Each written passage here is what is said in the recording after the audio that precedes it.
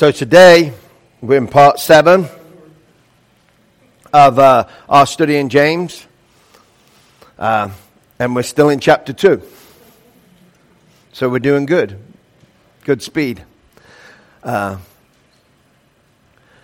we'll be looking at verses 14 through 19 in chapter 2. And James was written to all the Jewish believers spread out around the world. And the letter went out because obviously James had some concerns for how the Christian believers that all this word has gone out to were living and how they were living their lives.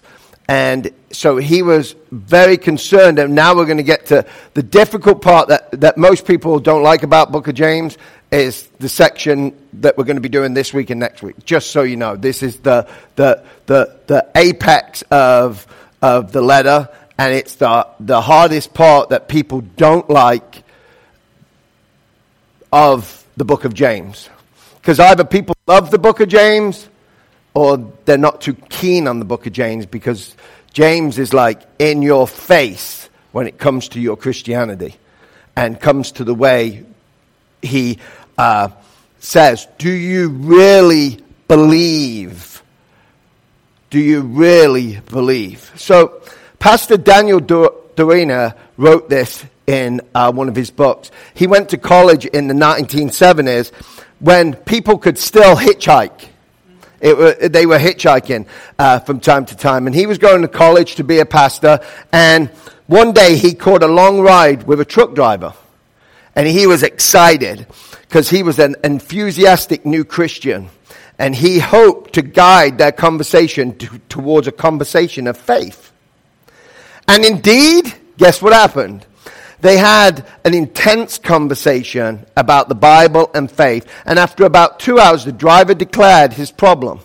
He said, I understand, and there's lots of people that are with this driver, by the way. I understand that Jesus is the Son of God. I know that I am a sinner. And I believe that Jesus died on the cross for my sin. But I'm a married man. But I'm also a cross-country driver. And I have girlfriends in several cities. And I don't want to give them up. So we ask, is this man a Christian? And will his kind of faith unite him to Christ so that he gains eternal life? And later in Daniel's years as an early young pastor, he spoke to a young lawyer who had visited the church several times. And he was very interested in obtaining eternal life from Jesus. He wanted the gift. See, he also believed that Jesus was the Son of God and that Jesus endured crucifixion, then rose from death to win life over for all who believed. But the problem was, even though they weren't talking about money at all, he said this to Daniel. But there is one idea I can't stand. Tithing. I don't make that much money now, so it's not a big issue yet. But in a few years, when I'm successful, I'm going to be making a lot of money. And there's no way I'm going to give away 10% of it to anybody. I could never give away that much money. You see, we can ask, is this man a Christian? And will his brand of faith unite him to Christ so that he gains eternal life? And this is what James is going to be talking about. So let's take a look at James. Starts off verse 14 in chapter 2. What good is it, my brothers, if someone says he has faith but does not have works? Can that faith save him. What James is asking is, do you have real faith? Do you have real faith? See, that is the ultimate question, isn't it, James addresses through most of this book, by the way. That's why people either love James or they hate James, really. And James doesn't state this in a nice manner. He states it in a harsh manner in verse 14. See, this question addresses a real issue in what was going on in James's church at the time. And by the way, it still remains an issue today. It still remains an issue today. People attend church to pay their HAL insurance, but that's it. I'm a Christian for an hour a week. If you come to this church, an hour and a half to 2 hours a week. But that's it. The way I live the rest of my life doesn't really matter. So that was going on in James's day, and guess what? History repeats itself. It's still going on today. See, many of us know people like the truck driver and the lawyer from Pastor Daniel's story, don't we? We know people that profess that they're Christian. They'll say it with their mouth, but their actions don't speak the same. See, they accept the biblical diagnosis of the human condition. They'll tell you, yes, I'm a sinner. They understand how Jesus' life, death, and resurrection remedy their estranged life from God. They go to church from time to time. Some of them every week. They like to read and talk about spiritual things. They'll talk about the next big author of a Christian book.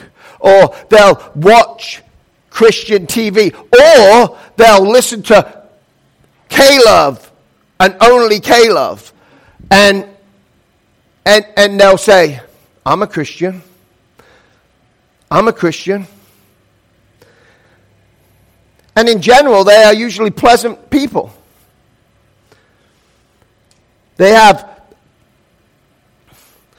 seem to live a decent life. They may have a few vices that they still hold on to. When conversation turns to Jesus or what happens after death, they sound like believers.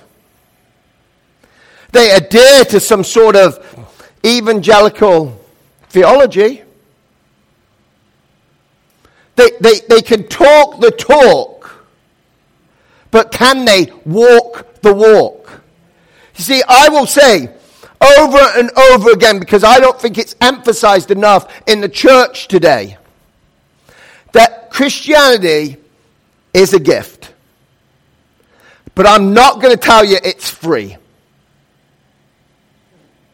Salvation is free but it's not free to follow Jesus.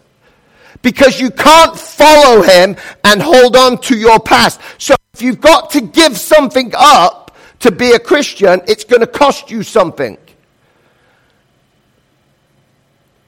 So yes, you couldn't pay the price for your salvation. But it is going to cost you something. It's not free.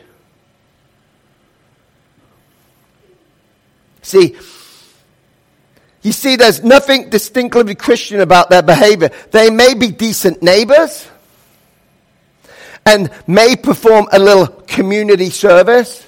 But by the way, atheists do that too. But there is no real self-sacrifice. See, that's what I mean.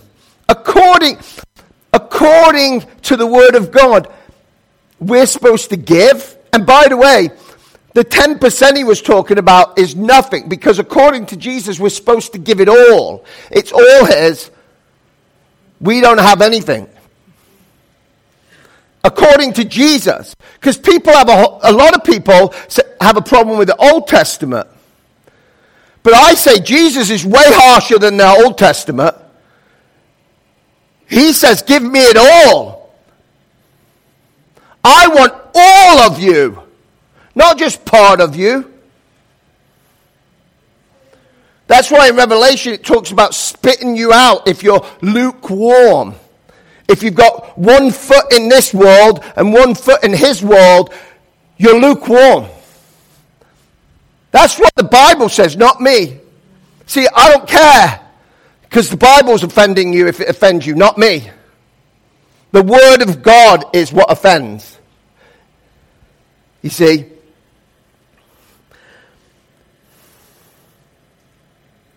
There's no costly obedience. There's no good deed that goes against their grain. See, Christians do things that don't feel right to them. They go, should I buy McDonald's today, or should I give that extra $10 towards the bus that we're trying to raise the money for? Well, I really want McDonald's, so guess what? I'm buying McDonald's. See, that's going to, and I'm just using that as an example because it's happening for real. You see what I mean? There's choices where you give, it's going to cost you something. You're going to go without. If I do this, I'm going to have to not do this. You see, but a lot of us give out of the abundance we have. We're not losing anything. We still have the life that we want. We still have all the toys we want. But we just give the overflow to Jesus, the extra that we have. You see, that's not what Jesus asked us to do. See, when James 2 asked what the benefit of that kind of faith is, he is preparing us for his concluding remarks on this topic that he'd already gained traction with in chapter 1. See, in chapter 1, verse 21, James tells his readers they must receive the implanted word which is able to save our souls. And in 22 he says that we should be doers of the word and not just hearers of the word. And in chapter 1, 26 through 27, James says, true religion shows itself in action. It controls the tongue, cares for widows and orphans in their distress. And then in the next chapter, verses 1 through 13, maintains this theme. James' concern for the treatment of the poor began in chapter 127 and continues in chapter 2, 1 through 6. Compassion for the poor includes caring for their spirit. See, you see, we must treat them with dignity they deserve as humans and as our Christian brothers and sisters. See, James says to his readers that their treatment of the poor is not a trivial matter. See, it is, last week we talked about it being a part of the royal law to love your neighbor as yourself. Because it's talked about in the Old Testament and it's talked about in the New Testament. Jesus talks about it. God in the commandments talks about it. We're supposed to love our neighbor as ourselves. And by the way, anybody you bump into is your neighbor. James closed last week when we were talking about the text that we will be judged by the law. The law doesn't save us. Obeying the law will not save you. But we will be judged by the law. You'll be saved by who you put your trust in.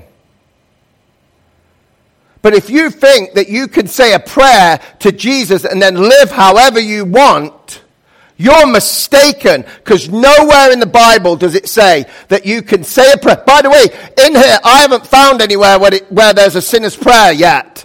I've looked. There's no sinner's prayer in the Bible.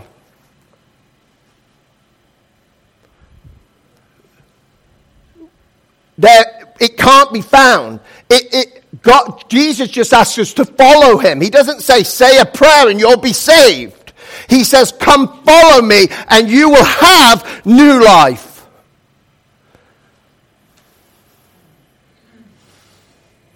See, perhaps some in the church were surprised to hear that they were still liable to judgment. They thought they were saved by faith and therefore free from judgment. You see, but James, as a true pastor, shredded their false sense of security so they could see themselves as they really were. See, he wants to get to the heart of the matter. See, and let's remember, it is progress, not perfection. Say that a lot.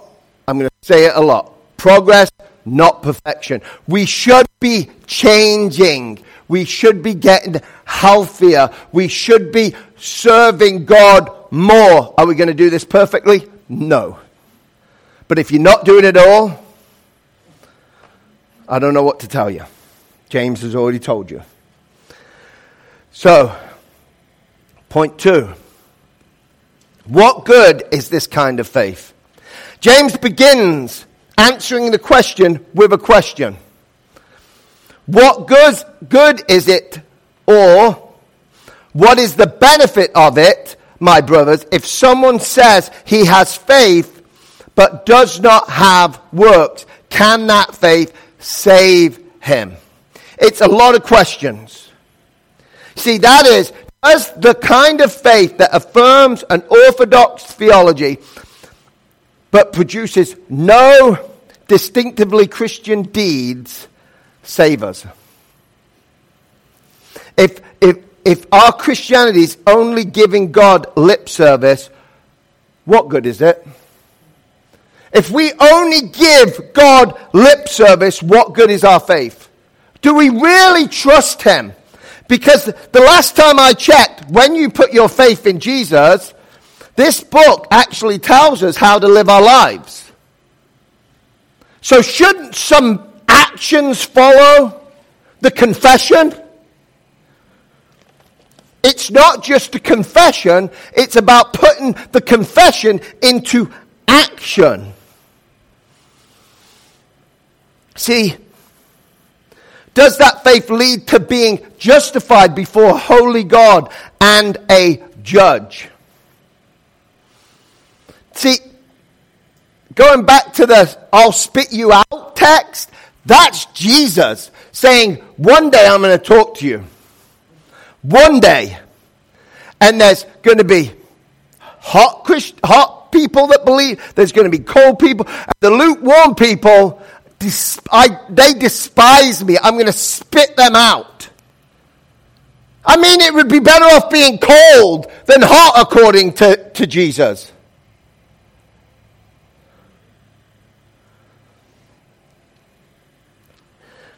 So, it causes us to ask these 3 questions. Does every brand of faith save us? Is there a faith that does not save us? And there is, by the way. And we'll get to that in a minute. Does an evangelical confession of faith with nothing more make one right with God? And as the truck driver and lawyer show, it is a very contemporary question. It's not an old question. It's a new. I think it's a new. So many pastors are saying, look, all you've got to do is put your trust in God and you're saved. They never talk about the cost of following Jesus. No, I know, because I've seen so many people accept Christ that way and then leave, never come back, walk around doing whatever they want, thinking they're saved. To me, that I would rather everybody not like me and tell you, by the way, if you follow Jesus, it's going to cost you something, and It's about a relationship with him and pursuing a life that glorifies him and not you anymore. You're not going to do this perfectly, but you should be doing it.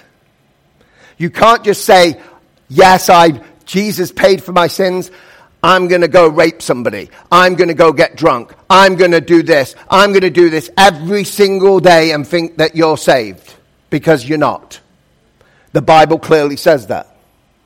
The Bible says that there's actions. People say, well, Paul writes, you're saved by faith and faith alone. Well, actually, the text that I picked today was work out your salvation. What do you think that text really means? To work out your salvation. If you read the whole text, put it in context, he was talking about doing. So if there's no work involved, how come everybody talks about the work that's involved?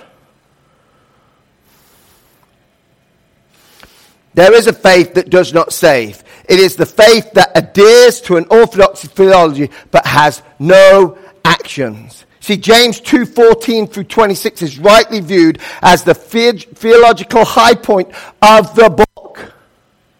See, James spends every effort to make this point clear. See, the kind of faith that utters orthodox words but produces no deeds is useless and dead.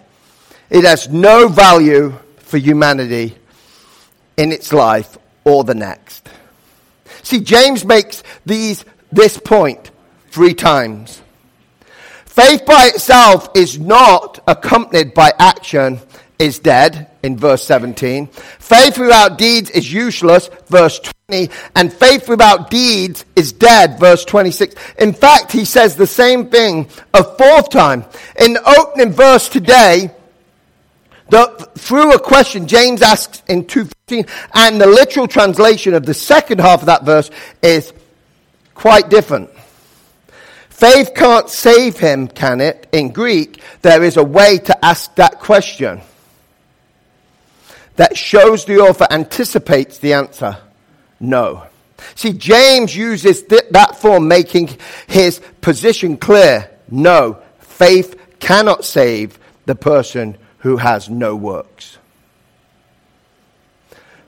And there's some various reasons. Modern translations soften James' language a bit. When they render the key phrase in verse 14, can that faith save, instead of no, that faith can't save. You see, or can such faith save him? But there is no word corresponding to such or that in the original Greek. The original, preserved in the King James, asks starkly, faith can't save him, the person with no works. Can it? And James is saying, no, there is a kind of faith that is so dry and it cannot save. It will not save. Because you've really not got faith in anything but yourself. Chapter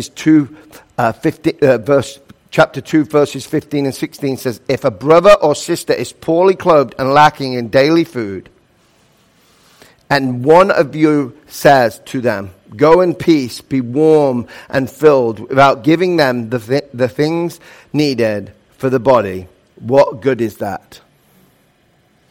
So case study 1. False faith is useless towards man. See, once James states his theme, that theme without works cannot save, he illustrates it with 4 case studies. So we're going to consider 2 of them this week and the other 2 next week. Right? When we're in chapter 8. So case study 1 is faith without deeds of compassion for a needy brother does that brother no good. Thus faith without works is dead. Okay, that's verses 15 and 17. Case 2. Demons believe, they have faith that God is one. This is what I'm saying. even the demons believe God is real, that Jesus is the Son of God. So they believe. Are they saved? They've got faith in Jesus. They've got faith in God, saying that they believe that he's real. Are they, when the end of times come, are they saved? No. So if they have faith and cannot be saved, what difference is it for us to have faith and not have any actions? And 3, Abraham was justified by his work when he offered his son on the altar. That act proved his faith was alive. Verse 21 through 24. And number 4, Rahab was justified by the work of caring for Israel's messengers. Remember the spies in Jericho? And she cared for them. So guess what building did fall down? Her house. She was saved. And ended up in the line of Jesus. Amazing. See, the conclusion is that faith that justifies proves it is alive by its actions, by its deeds. See, conversely, faith without works is dead. See, this is a very provocative language, but it has the capacity to shake the church from its orthodoxy, from its belief system. You see, because nobody wants to preach this, by the way. Since we know that Paul taught and traveled widely, we assume that James' congregation, right, knew Paul's foundational teachings on justification by faith and faith alone.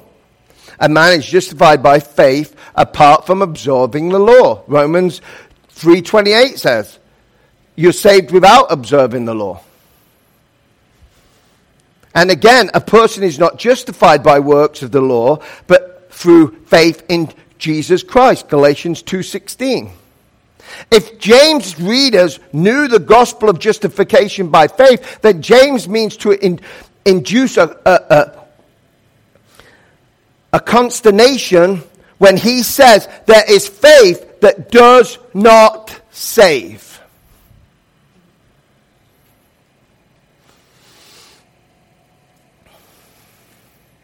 He also says, Abraham was justified by works, again, to provoke thought, correct an error, and effect a reform. See, James says there is a faith, a strictly eternal faith that does not save. We speak it, but there's no action. There's no life change. It'd be like if I showed up to church 20 years ago and sat in that pew every week, okay, and just showed up and listened and says, oh, that sermon was good, and then left the building and did absolutely nothing with it. That would be dead, and I would tell you I wasn't saved. See, it is lifeless, and its deadness is proved by its ability to generate any good deeds. Matthew 7:17-20. Jesus says, so every healthy tree bears what? Good fruit. But the diseased tree bears bad fruit. You see, a healthy tree cannot bear bad fruit. Nor can a diseased tree bear good fruit. Every tree that does not bear good fruit is cut down and thrown into the fire. Thus you will recognize them by their fruit. He's talking, metaphorical there, by the way. He's talking about Christians. You should be able to know a Christian by his fruit. How could you have fruit if you have no works? I'm just saying what Jesus is saying. And that's what James was saying. And Matthew 12:33-37, either make the tree good and its fruit good, or make the tree bad and its fruit bad. For the tree is known by its fruit. You brood of vipers, how can you speak good when you are evil? For out of the abundance of the heart the mouth speaks. The good person out of the good treasure brings forth good, and the evil person out of the evil treasure brings forth evil. I tell you, on the day of judgment, people will give an account for every careless word they speak. And for by your words you will be justified, and by your words you will be condemned. So it's clear. James is using the word faith in two different ways here. There is a faith that makes us heirs of the kingdom, James 2:5 says, and there is a faith that does not work and cannot save. This is just restating what James has already said on the matter. We must be doers of the word and not hearers only. Doers. Work. The whole book is about actually living out your Christianity. And actually, Paul says the same thing. See, in Romans 2:13, Paul says this: it is not those who hear the law who are righteous in God's sight, but it is those who obey the law who will be declared righteous. So Paul does not disagree. Everybody says, oh no, James and Paul, they're on different pages of the universe. They don't agree with each other. You see, and they do. I'm sure James wouldn't have said Paul wasn't a Christian, because you could look at Paul and see his works. He wasn't just speaking. Here then is the question: what good is a faith that has no works? What good is a church service where worship casually mistreats people whom God has commanded them to love? What is the value of that kind of worship? See, what is the benefit of it? Someone claims to live by faith in God, but refuses a way of life that God requires us to be fruitful and faithful. What is the benefit if someone says, I have been baptized and sanitized from the most of the major sins, so please let me live as I please. Don't give me rules to follow. I would never give you rules to follow, but God does. God gives us a way to live. And we are supposed to try, not on our own willpower either, but we're supposed to be working towards it. There is no benefit, James says. When he asks about the benefit, he is using a category of ancient rhetoric. You see, in this moral discourse James is having with his readers, he is asking them to consider what sort of course of action would be morally beneficial for that person. See, and similar, James 2:14 through 17 asks the church a series of rhetorical questions again that begin, in essence, what is the benefit? So ask yourself, what is the benefit? If someone says he has faith but has no works, that faith cannot save that man, can it? So, in case one, the needy brother, see, James sketches a realistic scene with his words. He says in James 15:16, you see, he pictures here a brother or sister who is poor, even by ancient standards. When James says someone is without clothes, he does not mean they were naked, by the way. It could mean that, but it probably more than likely doesn't. It means without the outer garments. So basically, running around in their underwear.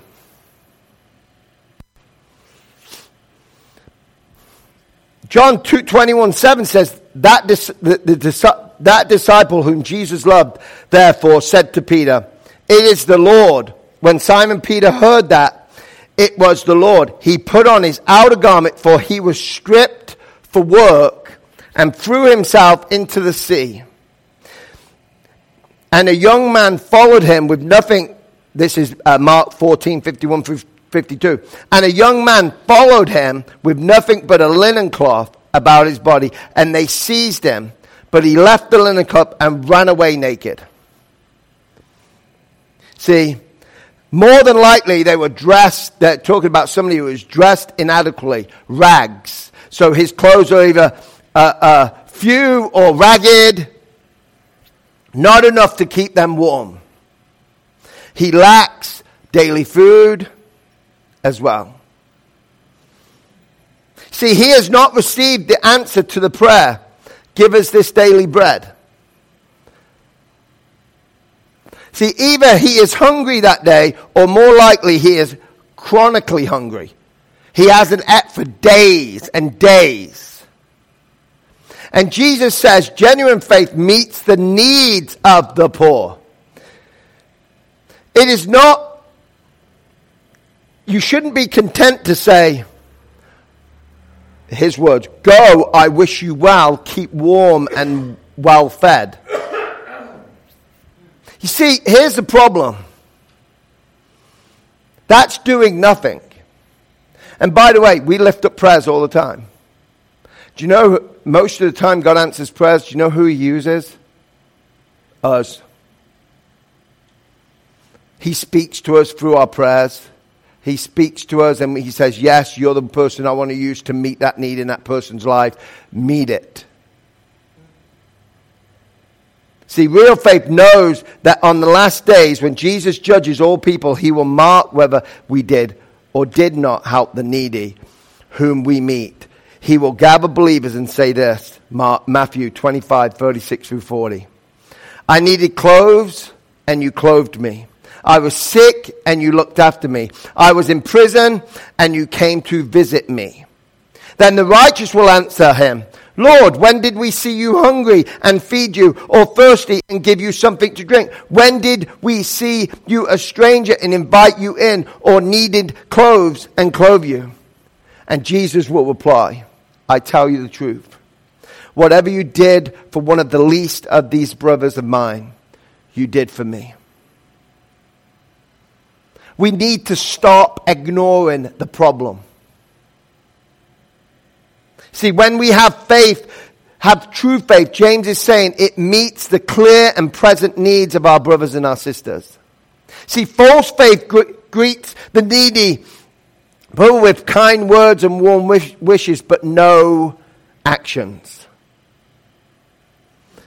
Instead of helping, false faith offers a false blessing. The blessing is, go, I wish you well.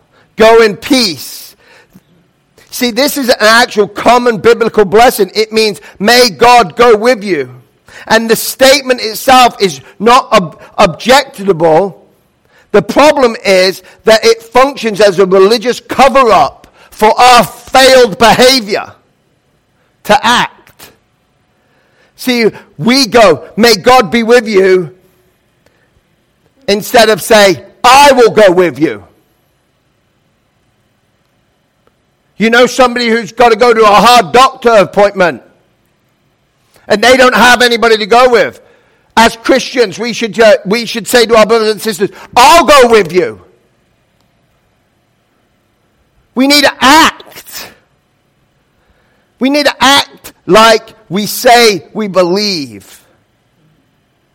See, false faith offers trite words and meaningless advice.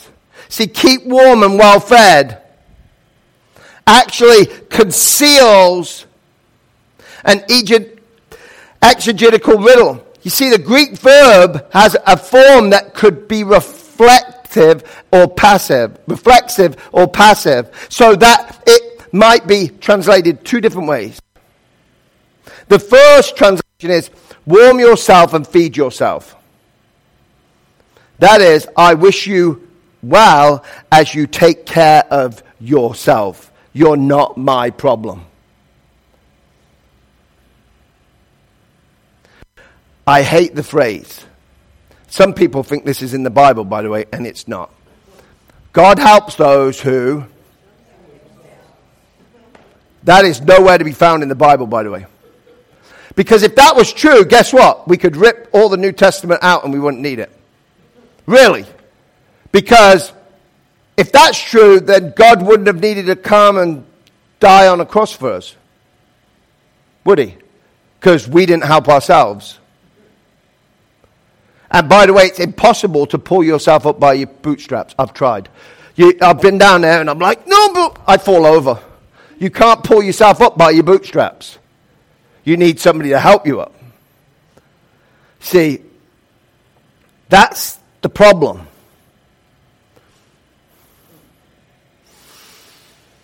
Or you could look cold. You ought to try to get warm. You look skinny. You should eat more. Well, what if they don't have more to eat? What if they don't have more clothes to put on? See, does the poor person know that they should eat more and stay warm? See, their problem isn't anorexia or fussiness. It's not like, ooh, I need to be a little warmer. Ooh, I need something to eat. They cannot feed themselves because they don't have enough. See, they couldn't stay warm. She lacks sufficient clothing. In this case, words without actions are useless. When you go to somebody and you say stuff like that, I'll pray for you, and you have the funds to help somebody, or you have something to do to help somebody, or you could give somebody a ride somewhere, and you don't, and you say, I'll pray for that situation in your life. Maybe God wants to use you to bless somebody in a way that only you could do it. And you ignore his calling.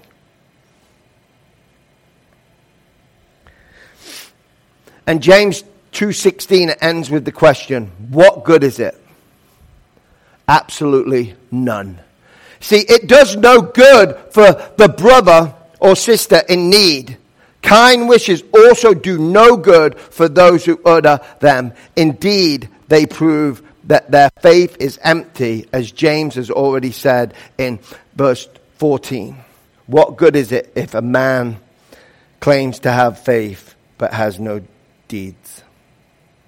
And a faith that is sustainable unites a believer to the family of God, but does nothing that actually benefits his fellow believers is useless and dead.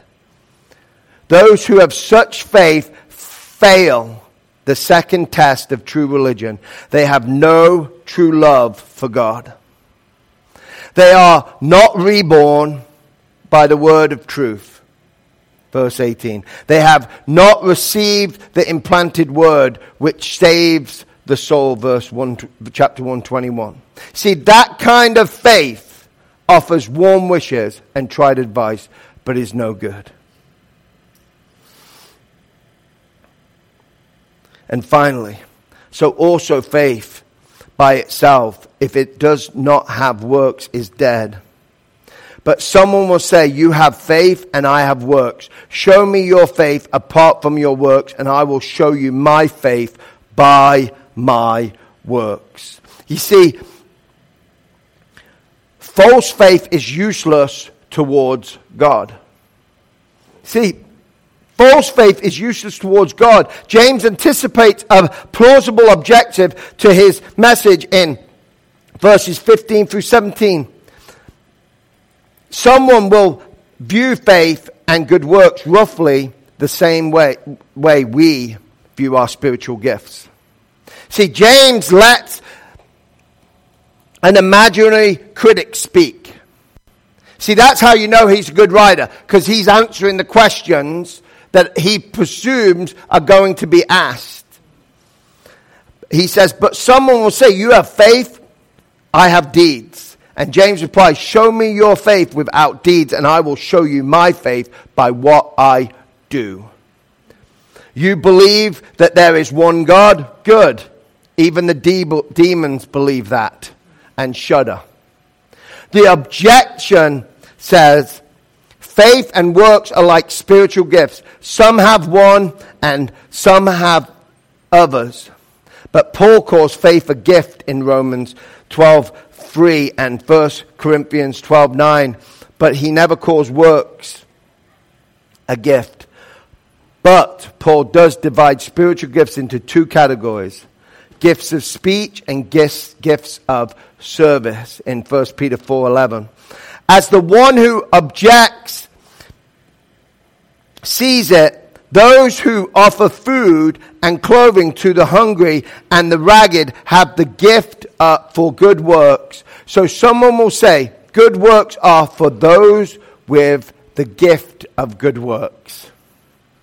But my gift is knowledge and of faith, not action. I have the gift of knowledge and faith, but I don't have the gift of good works. Or I don't have the gift of generosity. The wording, you have faith, I have works, is not quite what we would expect, though. See, we expect, I have faith, you have works. Perhaps James wants to avoid sounding accusatory. But his main point here is clear. Faith is proved by a way of life. James says this, I will show you my faith by what I do. When James says, show me your faith, he means good works make faith visible. Good works demonstrate the faith that we believe and is real. See, a claim of faith is vindicated by a life of holiness and good deeds. See, how do I make my love known to my wife? How? See, here's the thing is, can I just believe it? Can I not do anything and show my love to my wife? Can I? Absolutely not. How long do you think my marriage would last if I didn't do anything, but I had faith that I loved her? Absolutely zero amount of time. So how do we think that human relationships are different between heavenly relationships? Why do we think that? Why do we think that being a Christian is different than being a husband or being a wife? We do it all the time, though, because we say, oh, you're saved by grace. It's okay. You don't have to change. Just keep living like you do. It'll be okay. One day you'll die and go to heaven because you said the sinner's prayer.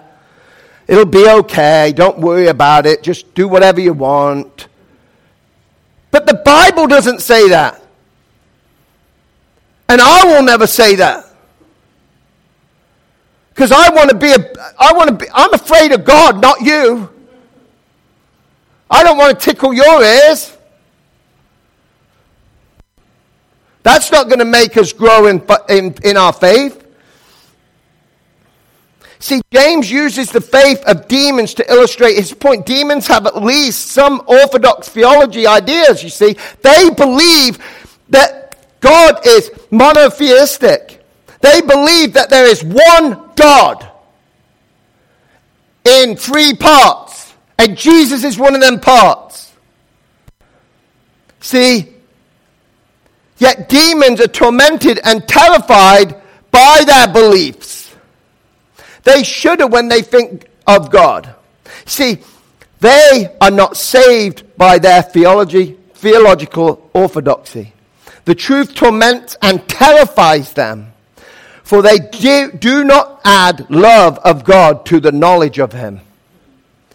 See, Barnes says of the demons, if they might hold such faith and still remain in perdition, men might hold it and go to perdition. See, millions have a dead orthodox faith. They attend church frequently and know the gospel intellectually. They may even live moral lives. But the thought of meeting the eternal God creates terror and fear in them. John says, perfect love for God drives out fear. See, and a true faith, a faith that knows and trusts God as he presents himself in the gospel, casts out fear. It grants peace with God, a desire for his word, and the capacity to put away sin, a capacity that shows itself in stronger relationships and better behavior at work and at play. See, James' critique of false faith feels like bad news, doesn't it? I mean, I feel like I've just been preaching a bad news message this whole time, because I'm like being like, where's the actions? Where's the life change?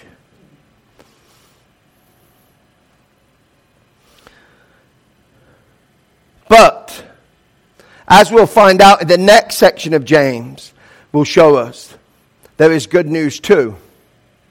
Real faith does express itself in acts of love. It does care for the needy. Christians do not simply grit their teeth and resolve to keep more laws. That's not what I'm telling you to do. See, new behaviors flow from, what did God give you? A new heart. So if you have a new heart and you're a Christian, you've accepted Christ, the Spirit lives inside of you. You can't help but have new actions. You can't help but act differently. See, in response to James 2, a reader may want to make two lists, a list of hope and a list of celebration. The list of hope records areas where we hope and pray to show our faith more clearly than before. The list of celebration will praise God for those places where, by his grace, we have demonstrated the reality of our faith. And this chapter has only examined half of James' teaching on faith and works. We've only been talking. We've still got more to come next week. See, but first, let us hear our text. A Christian truck driver may struggle with temptations that strike him on the road, and he may even falter sometimes. But his deepest desire is to be holy. A Christian professional may struggle to organize their finances so that they can be generous. But he does want to give. See, we fail so often. We all fail. But real faith does lead to good deeds. They are the fruits of a new life in Christ. We became new creations when we accepted Christ into our life. Doesn't that mean we should act differently than our old self? And again, progress, not perfection. Progress, not perfection. We're never going to be perfect this side of heaven.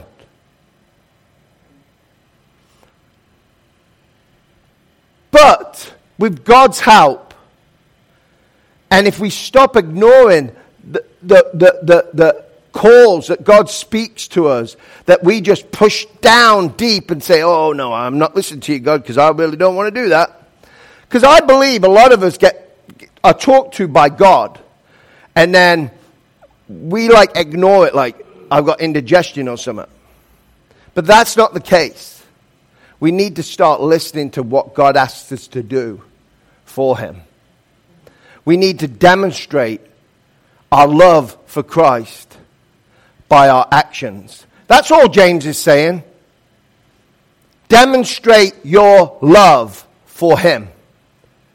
He gave you his life so you could have life. Let us pray.